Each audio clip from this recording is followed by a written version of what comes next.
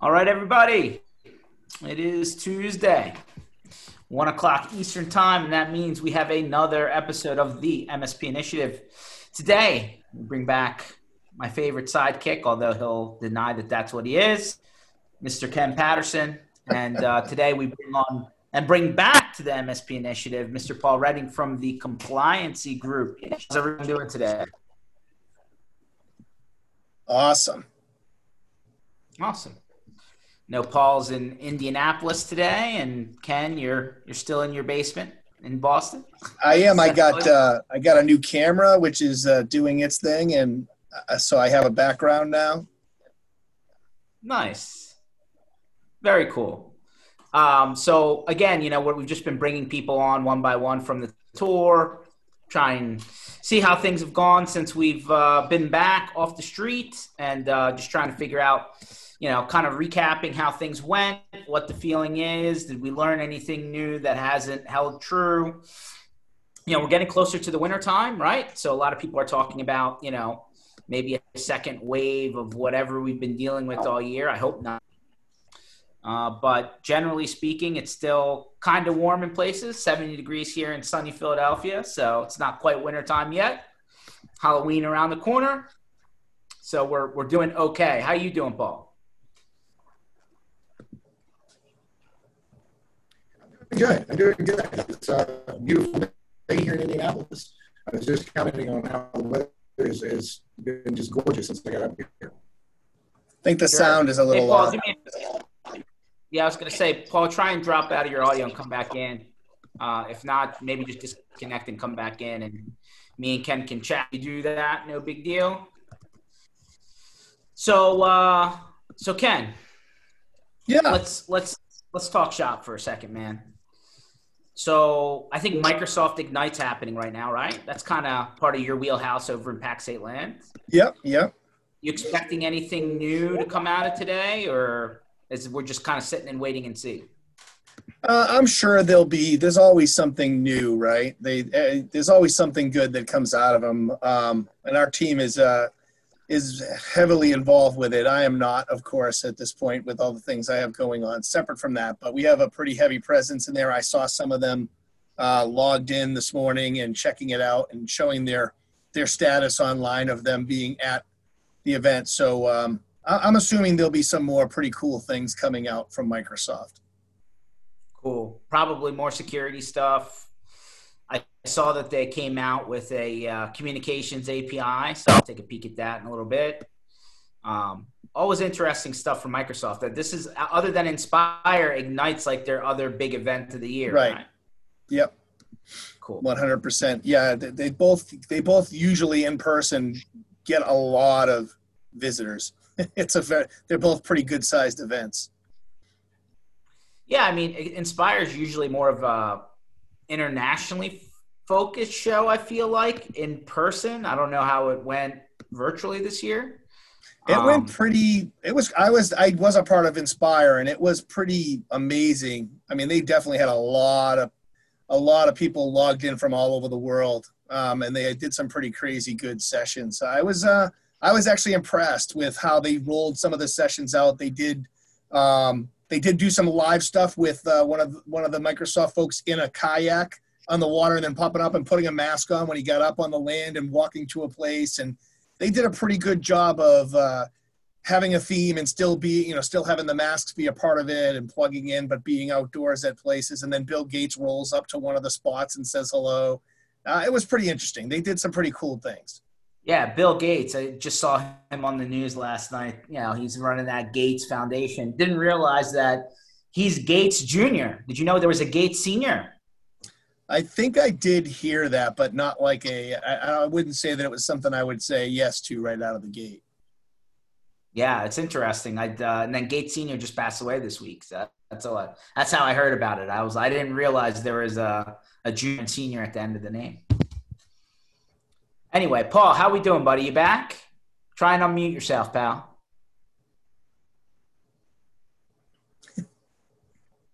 Yep, got to do the unmute.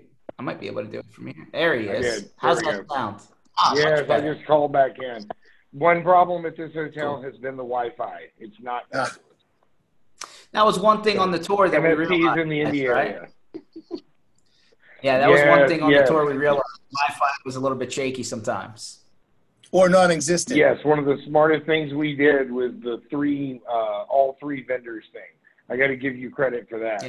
Yeah, I think at one point we all had to use different Wi-Fi. Yep. Yes. 4G hotspot data for sure. It's probably not the most inexpensive stuff in the world, but it was helpful for sure. Which actually, one of the things that was brought up by Dave Sobel, I had him on a week and a half ago, was that the U.S. is so far behind on 5G. Do you guys both agree on that? I mean, there's commercials on it like every other, but I'm still looking for where the coverage is. Anyone? Yeah, I mean, it's been talked about for a long time, but when have you actually looked at your phone and even though it says 5G, have actually felt 5G? Right. Yeah, I was about to say, I don't think anybody's noticed that all of a sudden internet speed is just no longer an issue and 5G has changed the world. I think it gave us all COVID though, right? Didn't 5G do this? Yeah, they started trying to knock hours down. Unbelievable. So right? Yeah, seriously. So Paul, I mean, one of the things that we ran into, as we were driving around America was that MSPs definitely acknowledged that they're probably not tightened up on the security stuff. I know it's probably a topic that's talked about, or maybe over talked about. But from a compliance standpoint, one of the things that happened earlier on from a government side was they relaxed a couple of things when it came to, healthcare and e-servicing through like web meetings and stuff like that. I think a lot of people, we talked about this last time you were on, some people thought, oh, well, hey, HIPAA compliance has been shelved. We're good. You can just wild, wild west it. And I think you pretty much said, whoa, that has not been shelved. You're not reading right. Has any of the reduced restrictions, and I'd love for you to restate what those were, have they been tightened back up yet? Or are we still under these couple of exceptions? Well, actually, no, they have not retracted the, let's call it, lesson rules. And matter of fact, they recently expanded yet another way that means nothing to 90% of the businesses in the world, but confused everybody again into believing that another major part of HIPAA has been stopped.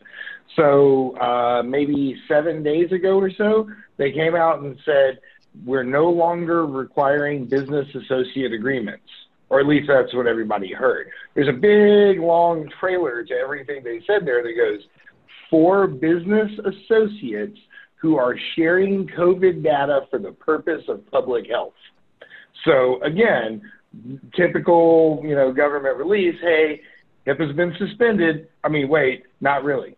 So now all they've done right now is, if you're keeping track of it, in the beginning, you had to have a business associate agreement on file with your telehealth provider. Whoever you use for video conferencing, you had to have a BAA on file with that. When COVID hit, if everyone had run to the $200 a month version of Zoom at once, probably would have crashed all their servers. So the government recognized there was more demand than there was resource available. And they said, okay, temporarily during this crisis, you can use basically any non-public facing video conference system. So they suspended that version of a BAA requirement. But like you and I talked about last time, that doesn't make it a good idea, right? Like, we're using Zoom and you pick the version of Zoom that's free, they don't put the same security in place. So at Compliancy Group, we have just cautioned all of our folks, this has nothing to do with you or your clients. Proceed as normal and keep them secure and compliant, or risk penalty and damage. What's interesting, Paul, is that, some government agencies are way behind, right? Like, I saw something from my bookkeeper last night saying the IRS is behind on even cashing checks that have been mailed in because they're so backed up. But I'm still seeing fines coming out. I'm still seeing HIPAA violation fines being issued. So did Health and Human Services and that whole auditing arm not, take a break, or what happened here? No, as a matter of fact, in the last 48 hours, they've released $1.5 million fine yesterday, two other fines that add up to $1 million the day before, and the last one, $1.5 million fine was for a relatively small infraction against a relatively small organization. So no, first of all, not only have they not slowed down, but right towards the end of last year, they approved the first ever third-party contracting for HIPAA audits. They're getting ready to ramp up. The way I tell people is, if you think about it, the government just shelled out like $6 trillion to save everybody, right? You got to, save the economy. They're going to want some of that back. And one sector that is going to survive and will have money from it that they can confiscate from is going to be healthcare, because we're all going to spend more money on healthcare in the coming years. Between COVID, the fact that everybody's getting old, American society is extremely medically dependent. So if you're the government and you just went half broke yourself and you look around, who's got money? Healthcare. Interesting. So that actually, like, again, if you're not reading clearly, it completely counter to what people think is actually happening. Ken, I want to ask you a question, and I know I haven't really hit on Tor stuff per se, but Sobel came on a week and a half ago and said that Microsoft, as part of Intune, is starting to turn on things like the content filtering service that they have, or the Windows Defender auditing application that they have, and they're starting to turn things on by default without you as the service provider or you as the end user doing anything, right? They're just starting to press buttons to, like, lowest common denominators being raised a bit.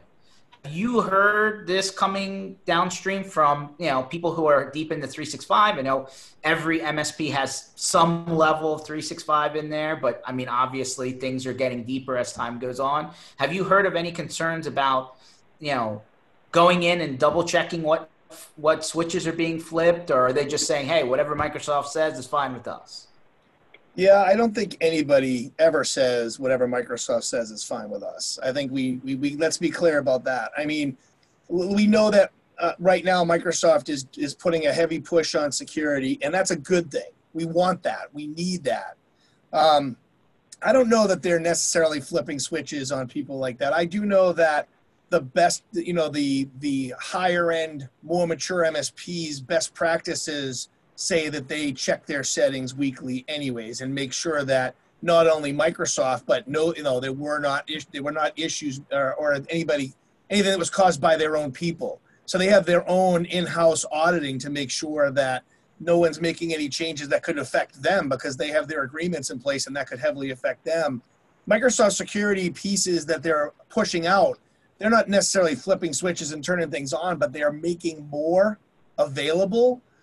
Intune and Defender are two things that you just brought up, are both things that probably 6 months ago, even 6 months ago, were not even close to where they are right now. They're just making advancements and leaps and bounds where, let's even go back a little bit, a year and a half ago, if you had asked me about Intune, I wouldn't stop laughing until the end of this call, because it just wasn't what it was supposed to be. And now it seems almost ready to get to the point where it can start doing RMM type stuff and actually be getting a little bit deeper and diving into much more utilization. And obviously it needs that multi-tenancy. That's the piece that everybody's waiting for.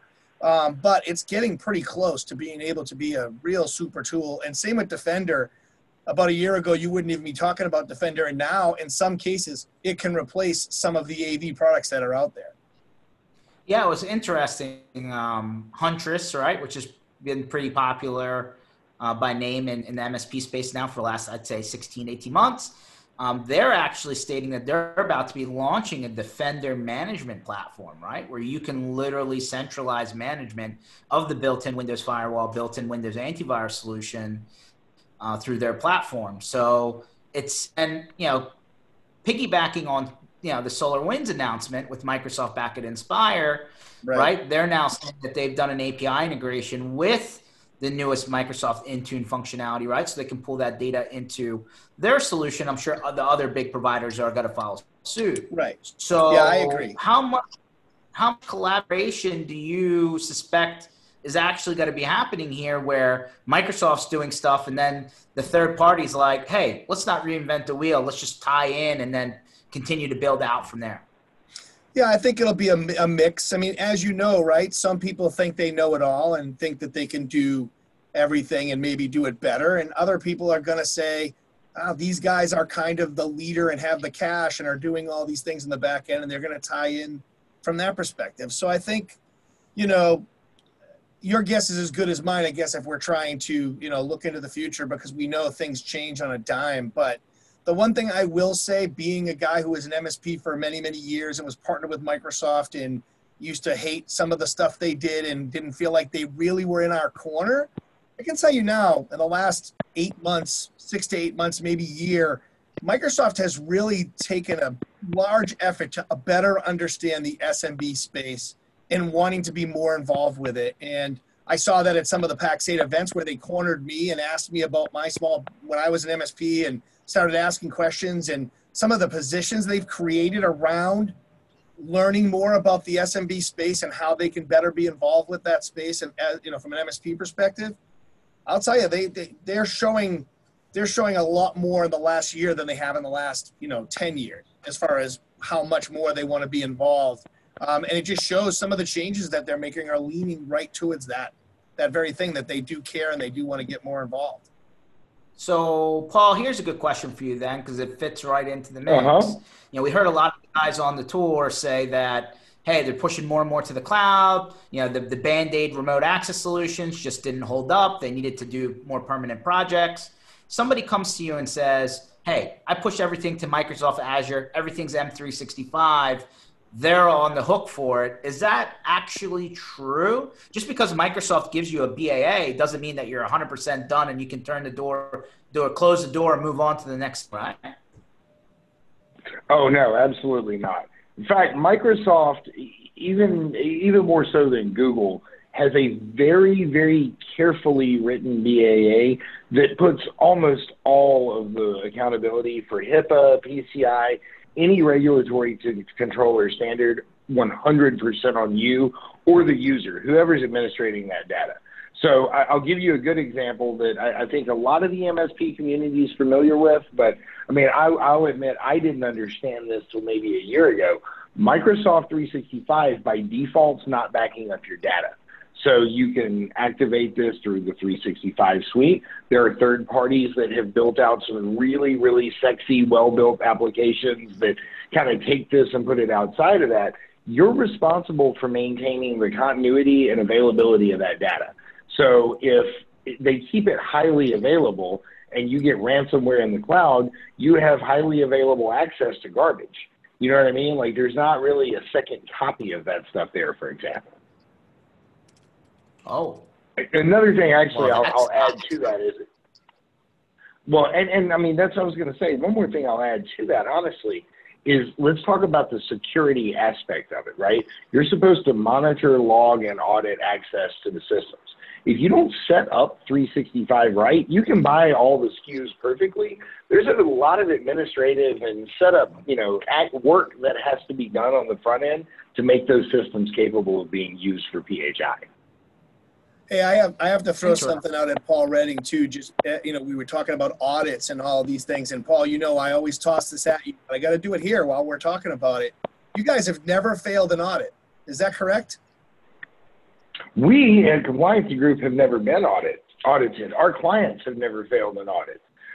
We defend our clients under audit in the sense that if you go through our process, do our full methodology, and implement everything it takes to get HIPAA compliant in the first place, unfortunately, bad things can happen to good people, including you, but you're not going to be penalized and fined or caught and charged under the law. We can prove that you've made a good faith effort to achieve HIPAA compliance, and you're correct. We've done that time and time again. We've never had a client that achieved our seal of compliance fail an audit.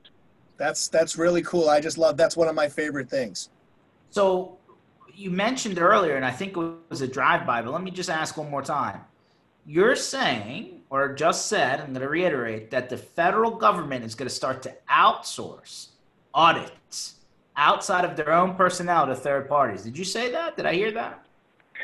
Yeah, so the first time and nobody really knows what this means yet. So they have authorized the creation of third-party auditors. This is a new thing that they've just started doing, and it's in preparation to expand both the consistency with which they audit and their ability to do audits more quickly. One thing I'll tell you is that in our history, we've been back to, that we've never had somebody fail.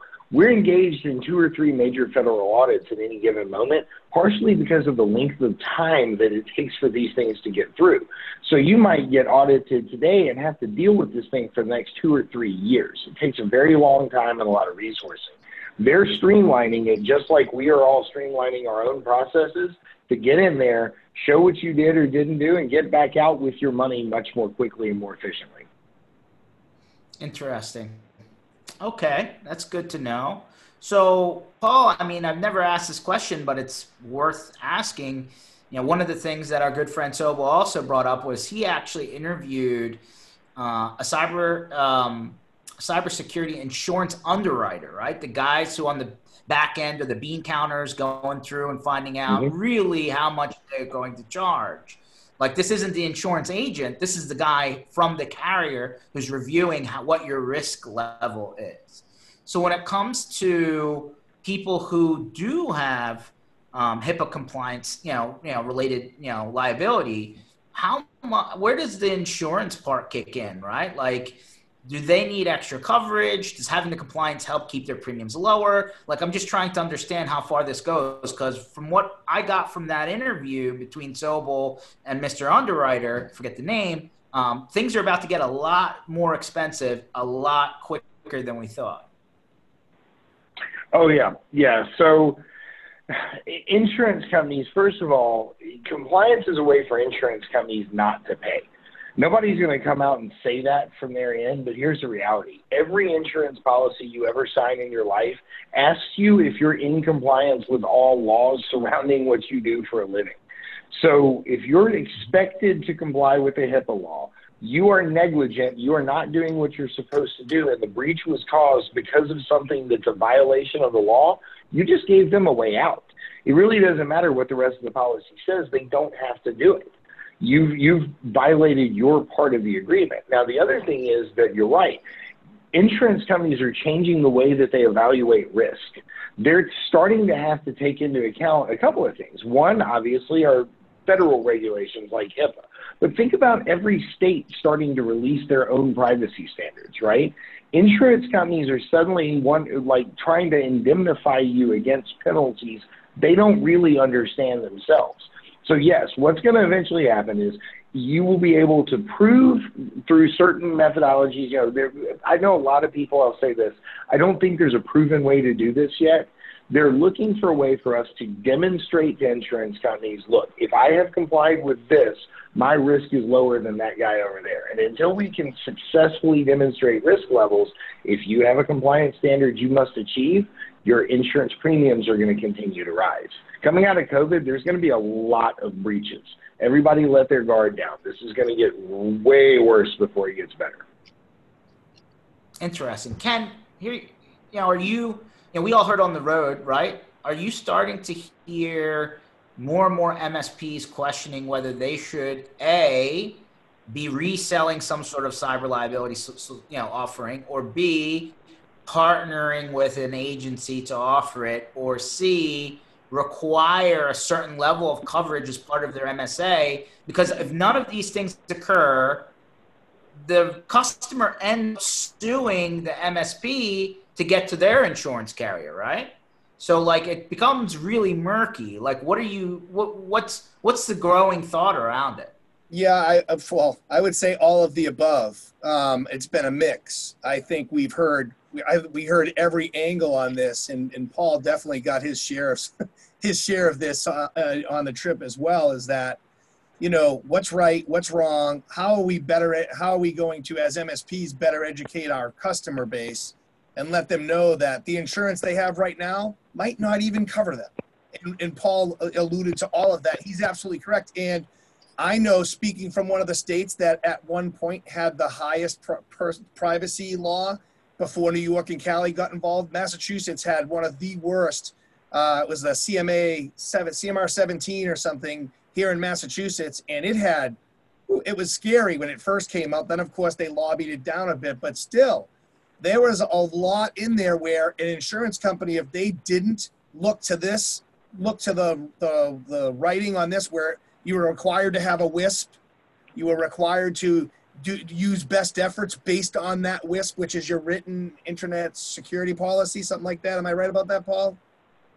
Yeah, written in it is. All right, yeah. And so in Massachusetts, they had to have that WISP, and they had to follow that, and then they had to have their best practices following that. And even the insurance companies themselves, we had a customer who was an insurance company, and we went to them and talked to them about what they needed, and he ended up freaking out when he went back to the insurance, the body of insurance companies, and came back and said, Ken, you're right. I didn't know any of this, and that's what's making it even more difficult, because as insurance companies, we don't even know that one little thing in there that's missing completely blows that whole entire rider out the window, right? You're paying for it, great, you think you're covered, but if you weren't following that WISP when they go to it and find out that you were doing best practices, the whole thing got blown up. So, yeah, George, I mean, what we were hearing is people were just completely confused and wanted to know what the best way to go about this was. And I still don't know that there's a clear answer on how to do this or what to do, but I think there has to be an open conversation between the insurance companies and the people who know about the security part of this, like Paul and, people in the industry that could say, hey, listen, this is what you need to do to be compliant. Yeah, I mean, my biggest concern is that, my biggest concern is that, let's say the MSP does their part, right? They follow the rules, they go out, they get an insurance policy to cover them, right? Errors, omissions, all this stuff, right? Professional, general, blah, blah, blah. But that insurance covers the MSP. That doesn't cover their customer, right? So like, if you don't start putting these pieces in place downstream, you're waiting for, the litigation, and nobody here is going to deny that the amount of energy it takes to go through that, insurance or not, is draining. So I think I think we're getting to a point where there is a shared risk between the MSP and their clients that very few people in the channel are truly comfortable with having the conversation about, right? It's why when we talk to MSP partners that first come on board with us and start trying to sell HIPAA downstream, the number one question they ask me first is, how do I tell my existing customers I'm using this?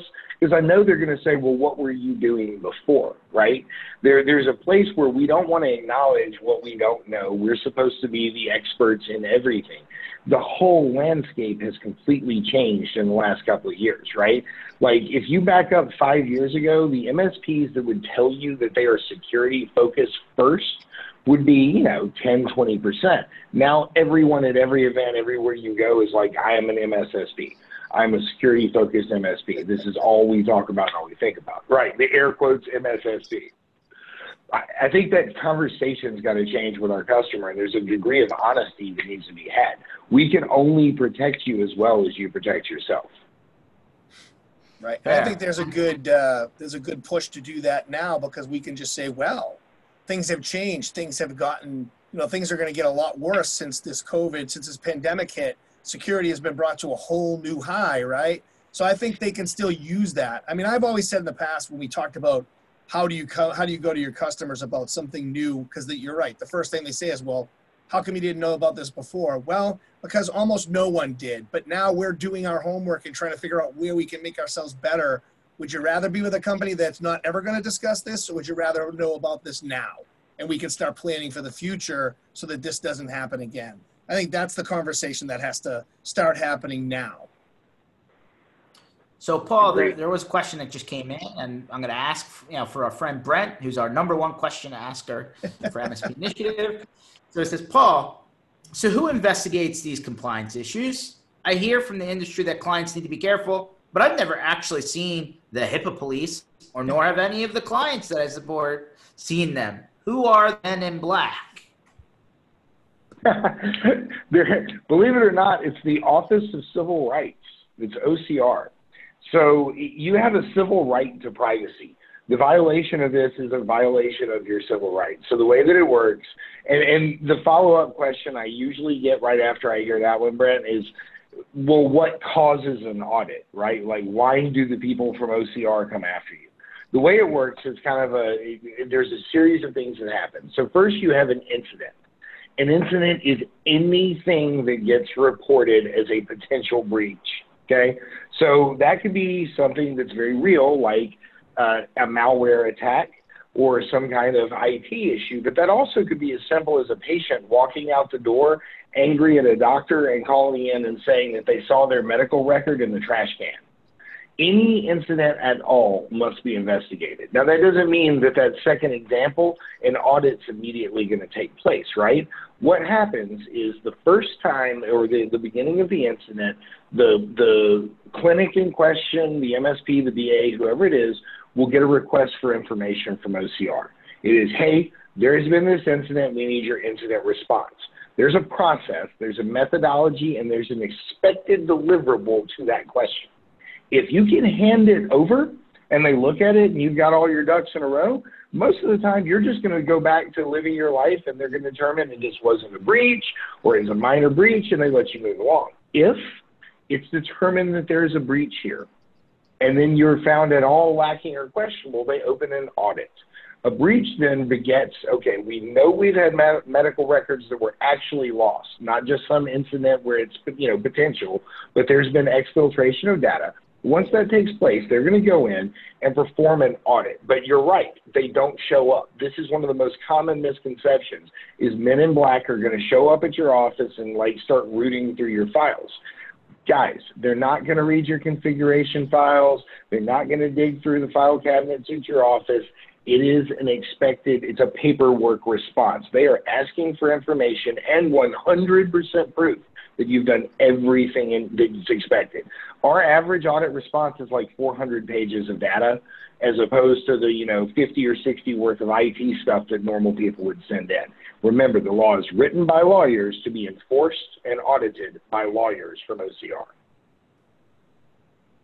400 pages. Oof. Yeah, it's like 400 pages of documentation. I don't think I've read 400 pages of anything recently. Okay, good to know. All right, so let's thank Brent. Brent says great answer there, Paul.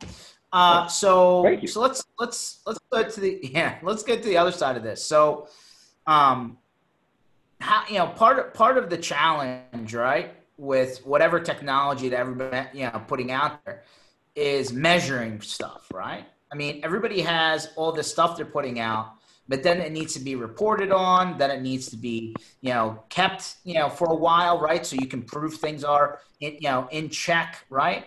And it just seems like one of the biggest things that we heard along this 7,000 mile journey. I'm going to say 7,000 mile plus because I had to drive Ken Patterson back to Boston.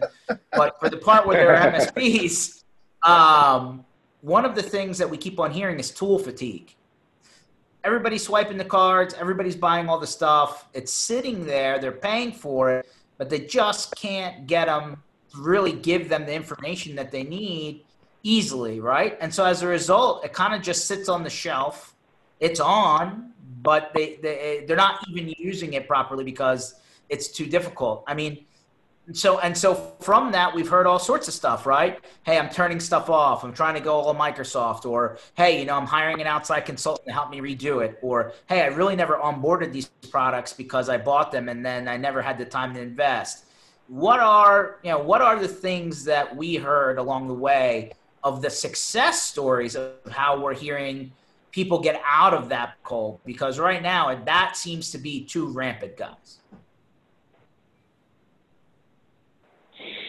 That's a great question. I think Ken would agree with me here that there is a huge push to, at least, I'm not going to say they're going 100% Microsoft, everybody everywhere, but there is a unification behind Microsoft. There's a lot, especially the more sophisticated shops that can work around things like multi-tenancy, right?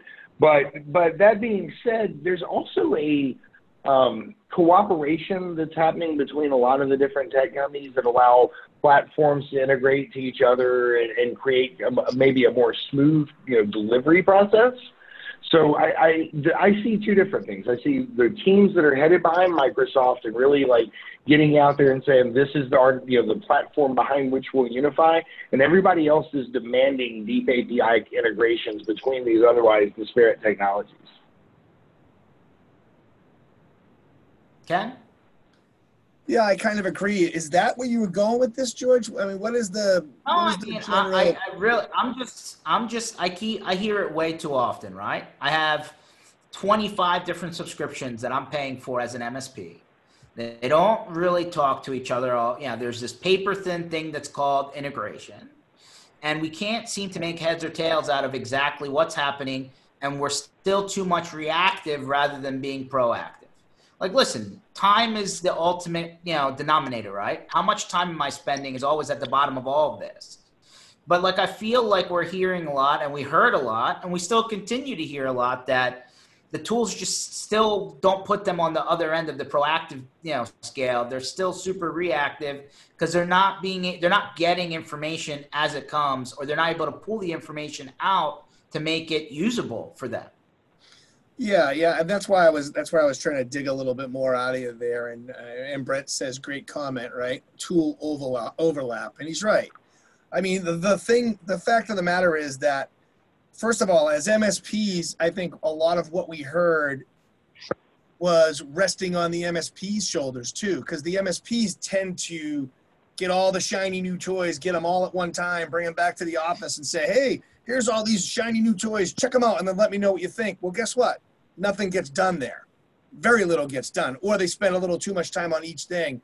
And so I think part of the onus is on the MSPs to prioritize what tool they need first, what's most important to them, and then try to plug that in and then get it to their team and let their team implement it in-house so that they know how it works, they can utilize it, they know where it breaks, they can do all the things they need to do, and then implement it into their clients, right? Start in-house first, because that's how everybody's going to know how to use it, work it, run it.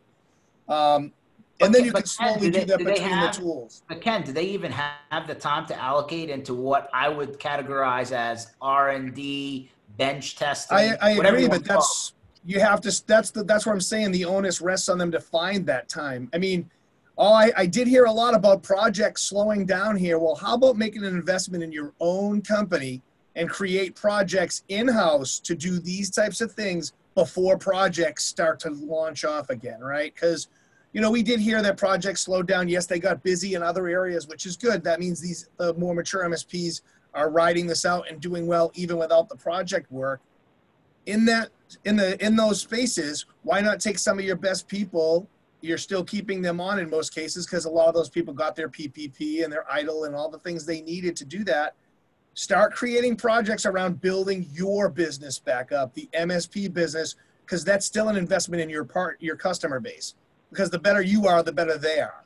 So I really believe that that's where some of that time should be pulled away from, is getting some time to do that. And listen, even before all this, we needed to do that. I was one of the biggest culprits of not doing that. We got busy, we think everything's good. But then what happens when you hit that wall, and it's because you didn't take the time to get the next tool in place that needs to be taken care of. And then to Brent's point about tool overlap, if you're doing it in a better planned out way, you're less likely to run into that tool overlap because you're not dumping 6 tools on your team at the same time. Okay, fair. So I'm going to flip for a second and say, I definitely heard the theme that all this security is creating a worse customer experience, that their customers are now pushing back on them saying, it's becoming too complicated to even do simple things like sign on to my damn computer. I don't want this. Turn it off. Right? I mean, I heard it. I mean, listen, we all feel it, right? I mean, even myself, I've been doing this for so long on both sides of the fence now. And today I was logging into an email. I got my MFA thing pop up, and I'm like, but I need to get this email done right now. But I had to stop, log into my MFA, get the multi-factor, get the text, send the thing that, all the things that happen. And I get it. But at the same time, it's a hell of a lot better than someone spoofing my email and getting ransomware. So, I mean, we kind of have to take the good with the bad here and get that. I do agree with you, but I also think if we're doing a better job of educating the partners, the end users, about why this is all happening. And guess what? Now they see it more, right? It's all over the news. It's everywhere. You can't not see it. I think that helps with that case. But I don't know what the, obviously there's no silver bullet in most of what we do, but I don't think there's a silver bullet to that. But I think education is the core of everything. If we're better educating the partners, they're going to better understand why they need to do these things. And also, one part of what you said, don't overcomplicate it with security technology. Make sure you have the right mix. Find the stack that works for what you're doing and what your customers need, because that also could be a problem. Oh, I mean, Brent comes back and says humans always find a way to circumvent that which is pain in the ass. Do you agree? That's true. It's funny. That's actually the biggest problem we've got, right? Is that there is a natural human beings hate change. So anything that you're going to do that forces like massive change across the organization, you're going to find resistance immediately. Factor that into something that takes what yesterday was this very banal, basic, I sign into my computer, right? It's my dog's name, the year I got married, and an exclamation point. And this is what I use. When you are so used to that on a daily basis, and now all of a sudden you got to get your cell phone out to get into your computer, people just immediately abhor it. My experience as an MSP and talking to a lot of partners now was that MFA and the implementation thereof was one of the most disruptive and frustrating things to users. Yet all of us in the security space know, like, this is the beginning of securing your environment. You have to put MFA on all these critical accounts. So I'll kind of echo what Kim said earlier.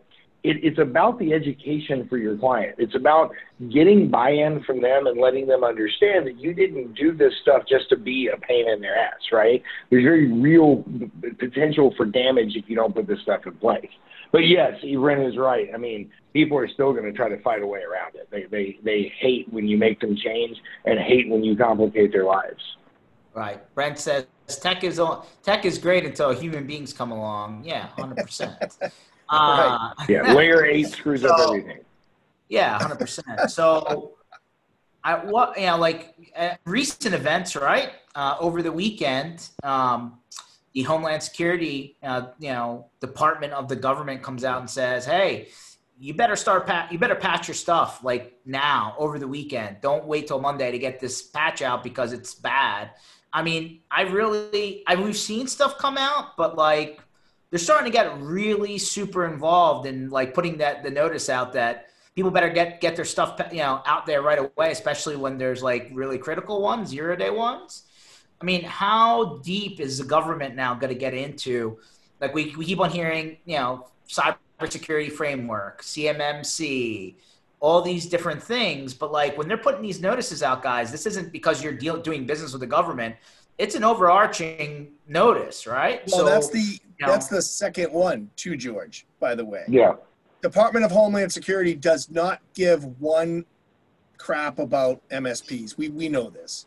So when they're putting out an actual bulletin to say, the first one said MSPs are under attack. You are the number one community right now that's under attack because they can attack one to get many, right? And that came direct from the Department of Homeland Security, and that was one of the first things I put into every mission briefing. I made sure everybody knew Department of Homeland Security doesn't care about us yet. So if they're putting that out there, that means it's serious. And now we have this second one talking about you better patch your stuff. Man, that's scary. I mean, that is pretty scary. So that's one thing you got to drive home. When you see something coming from them, they have much bigger things to deal with than MSP world. But that means that there's some big things happening in our industry, not good things.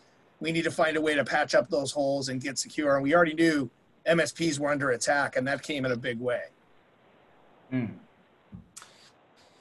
I mean, I'm starting to worry now, right? And back to our buddy Sobel. I mean, CompTIA has pulled out of the lobbying business for the technology sector, right? We already heard Louisiana with this new cybersecurity, beginning of regulation, if you would, where everybody has to at least register.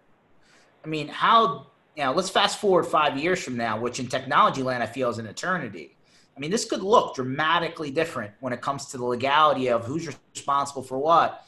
And coming back to how damn complicated things like HIPAA are, I'm concerned that the people who are going to write these laws could barely turn their computers on, guys. Right. It's true. Well, go ahead. Go ahead, Paul. Sorry, I have a little bit of a delay. There's a very sad reality that the MSP sector is going to continue to get hit harder and harder and harder by these malicious actors because what Ken said earlier, by and large, they don't keep their house straight first, right? Like you go to these events, you meet these vendors, you bring this stuff back, you implement it in the lab, you immediately try to figure out how you can get paid for implementing this security service downstream. But in reality, you're the biggest target in the room. If they get you, then they get to all these people. And the federal government, state governments like Louisiana, they realize this. It's easier. When we talk about healthcare, why are the hackers going to go after healthcare and not financial when they can take the money from the banks? It's the same reason you rob a liquor store instead of a bank, because you can rob like 12 liquor stores and get away with it before you can successfully rob one bank, right? That's the MSPs of today. We are in an era where... Unless you're in Texas, that's different. This is true. You might not get out of a liquor store in Texas. But we're in a sector where what I believe is going to happen is, first, obviously, there's going to be some really nasty breaches in the MSP community. Individual states are going to follow suit with Louisiana. They're going to start to identify this. And the registration is step one. Step two is going to be some form of enforced licensing or, overarching security standard. I think I had a brilliant conversation with like Matt Lee from Iconic when we were on the bus that sees a form of self-regulation within our industry as part of the natural evolution of this. I mean, should there not be some kind of barrier to entry in being an MSP? Should I be able to, leave the fast food place I work at today because I know some buzzwords in IT and sell myself as someone you should let remote into your medical systems? Right now, that's kind of the way it is. He with the best website and the firmest handshake has won in a lot of cases. Well, there's something to be said for learning, right? You fix some computers out of your trunk or your garage or your basement, you kind of learn and start building your way up. But with all the stuff we're talking about, guys, right? And I was just on a session a couple weeks ago with Tom Watson and Jonathan over at Ninja RMM talking about pricing and packaging, right? There's still people out there doing $50 a computer type pricing, and I just can't see how they can keep up with all this stuff at that price point. I don't see it. Yeah, agree. I think we've had that conversation ad nauseum, and Paul, before he joined Compliancy Group, had a great way of looking at, things as a business as opposed to anything else. And he had his BSP plan. And, Paul, I think I wouldn't do it justice, but I think your translation of what it should be is spot on. Thank you, Ken. I don't think that there's anything necessarily far-reaching in what I see there. I think there's, again, a natural evolution that happens with what was a strictly IT service company 5 years ago and what you have to be to support the business market of today. And if you back up and you say, what was the biggest risk to healthcare in 2010? It was like viruses and worms. I mean, we were talking what now looks like extremely low-level threat. The same thing is true with regulatory compliance and the laws around it. Everything got more complex. So businesses of today are not looking to solve just an IT problem anymore. When they bring in a managed service provider, they start talking to you about their systems and they say words like HIPAA. What they're asking you to do is help them with a business problem. You have to recognize that. IT is a symptom of this problem, right? Workflow is a symptom of this problem. The ID 10T error sitting at that chair over there, that guy, he's a symptom of this problem, right? And so if you take that approach and instead of taking a traditional MSP, which is somewhere out there's a product, for that and a product for that and a product for that. And when I'm done with products and maybe a splash of help desk, I've delivered a solution. Instead, take a look at what's wrong with this business. Take a look at what this person is trying to achieve and help them cover the whole problem. It's a business solution provider mentality. Deliver something that's larger than just the tech and be able to talk to your customer and have these honest conversations. Education is not a technology deliverable, right? But we're behooving to ourselves. We're beholden to the client. We must deliver education or we're doing them a disservice. The same thing is true with all these other business characteristics, you know, compliance and workflow and training. No, 100%. I agree with that. And I think part of the problem, though, guys, is that the scroll backwards for a second, right? The owner-led technical guy who's started a business, who's really good at solving technical issues, may not be the best people person, and as a result, may not be the best person to transfer knowledge, right? To teach people and to train people within an organization on the things that they need to know that they don't from a technology aspect. So I'm just curious, like before we said, hey, if you pivot to sales and marketing and you're good at that and you're just okay at tech, you'll probably be better off financially than being a super uber guru but having no sales and marketing skills. Is this now pivoting? Are we saying, hey, you need somebody in your organization, whether you outsource this or whether you insource this, that can literally spend the time to get in the weeds with the people and actually transfer that knowledge? Because we keep on saying education, but what does that actually look like, guys? Yeah, I mean, I think you hit it right on the head. We talked about this before, George, where you have to find out what your strengths and weaknesses are, and then determine what things you're going to get, who you're going to hire, or how are you going to get those areas covered, right? You can't be everything to everyone.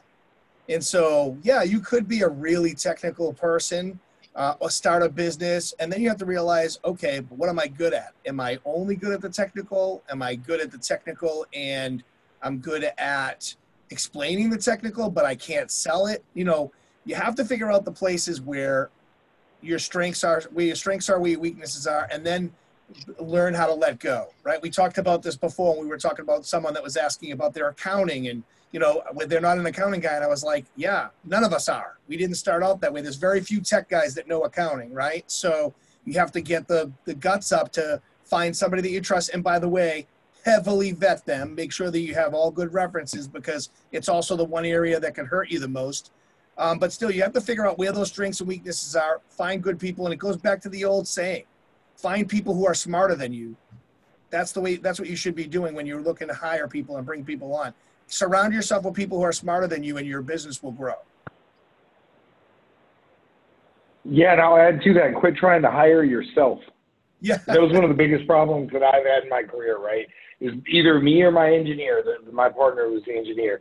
Whichever one of us got to hire, we hired people based on characteristics that we thought we wanted to see them emulate from us. So he wanted to make them, a VMware engineer and really focus on this one specific aspect and then build from that.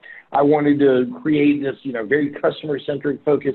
You have to play people to their own strengths and weaknesses, right? You're never going to create another one of you. You're never going to create another one of that really stellar, super, perfect engineer. Bring people in, recognize their strengths and weaknesses, and create a realistic role for them.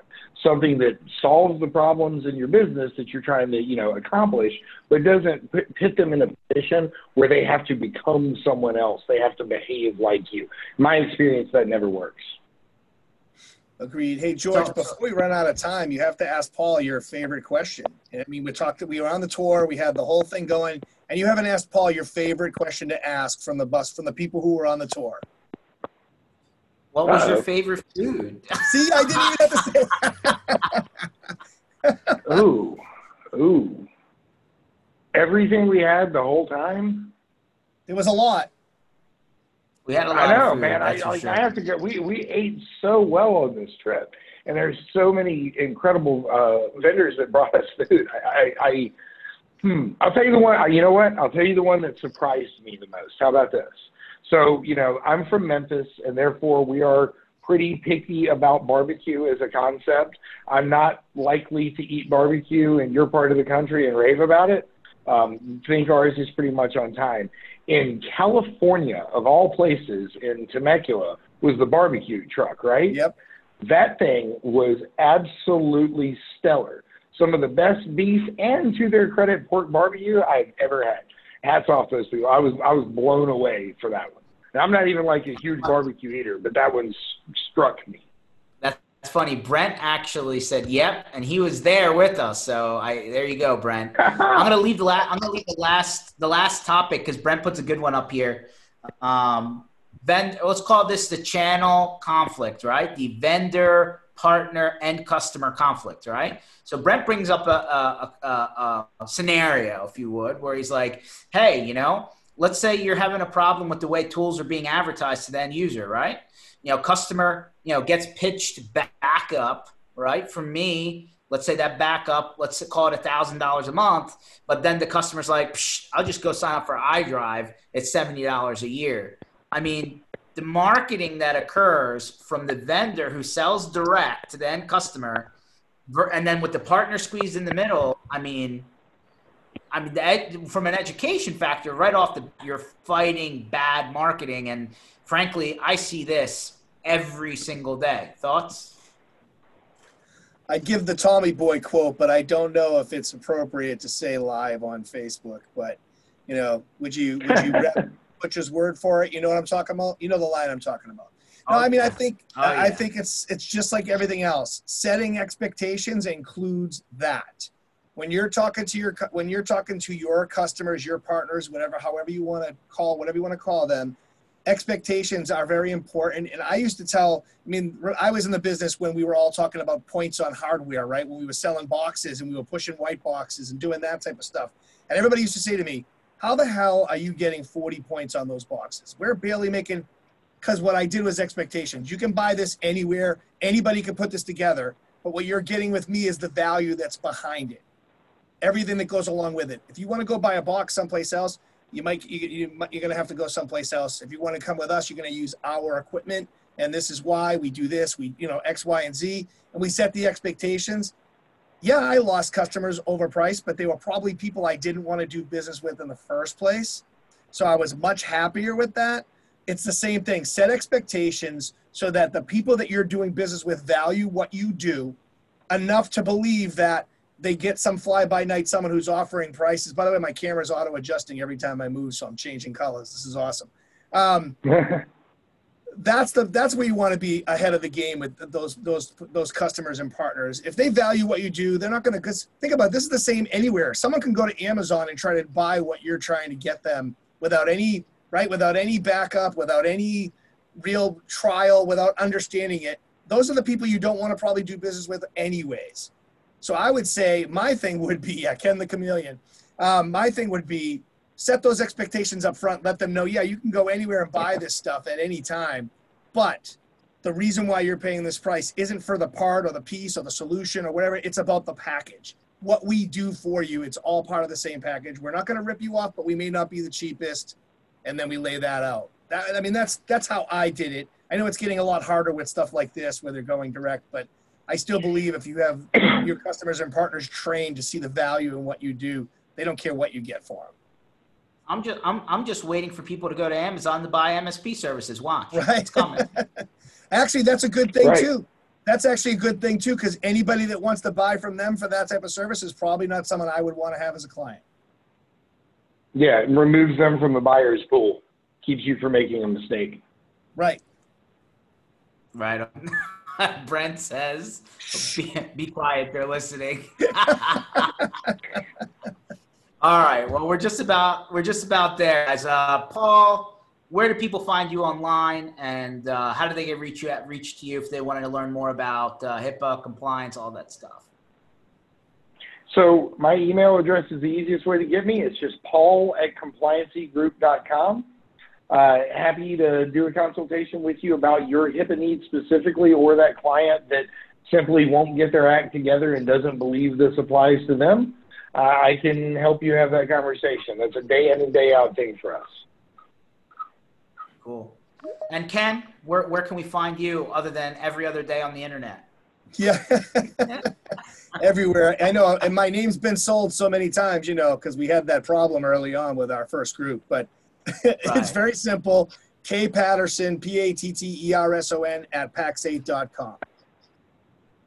Awesome. Ken, you have a community call that's now every Thursday, right? Every Thursday at 3 p.m. Eastern time. Everybody is welcome. It's a full-on community call where we all can learn from each other. So if you're interested in getting an invite, shoot Ken a message and he'll shoot you the link. Guys, appreciate you for jumping on. Everyone, thanks for watching. Again, keep on MSP Initiative Tuesdays, Thursdays, 1 o'clock Eastern time. We'll be back on Thursday, and we'll see you then. Take it easy, guys. Thanks, guys. Hey, thanks for having me, guys. Appreciate it. You got it.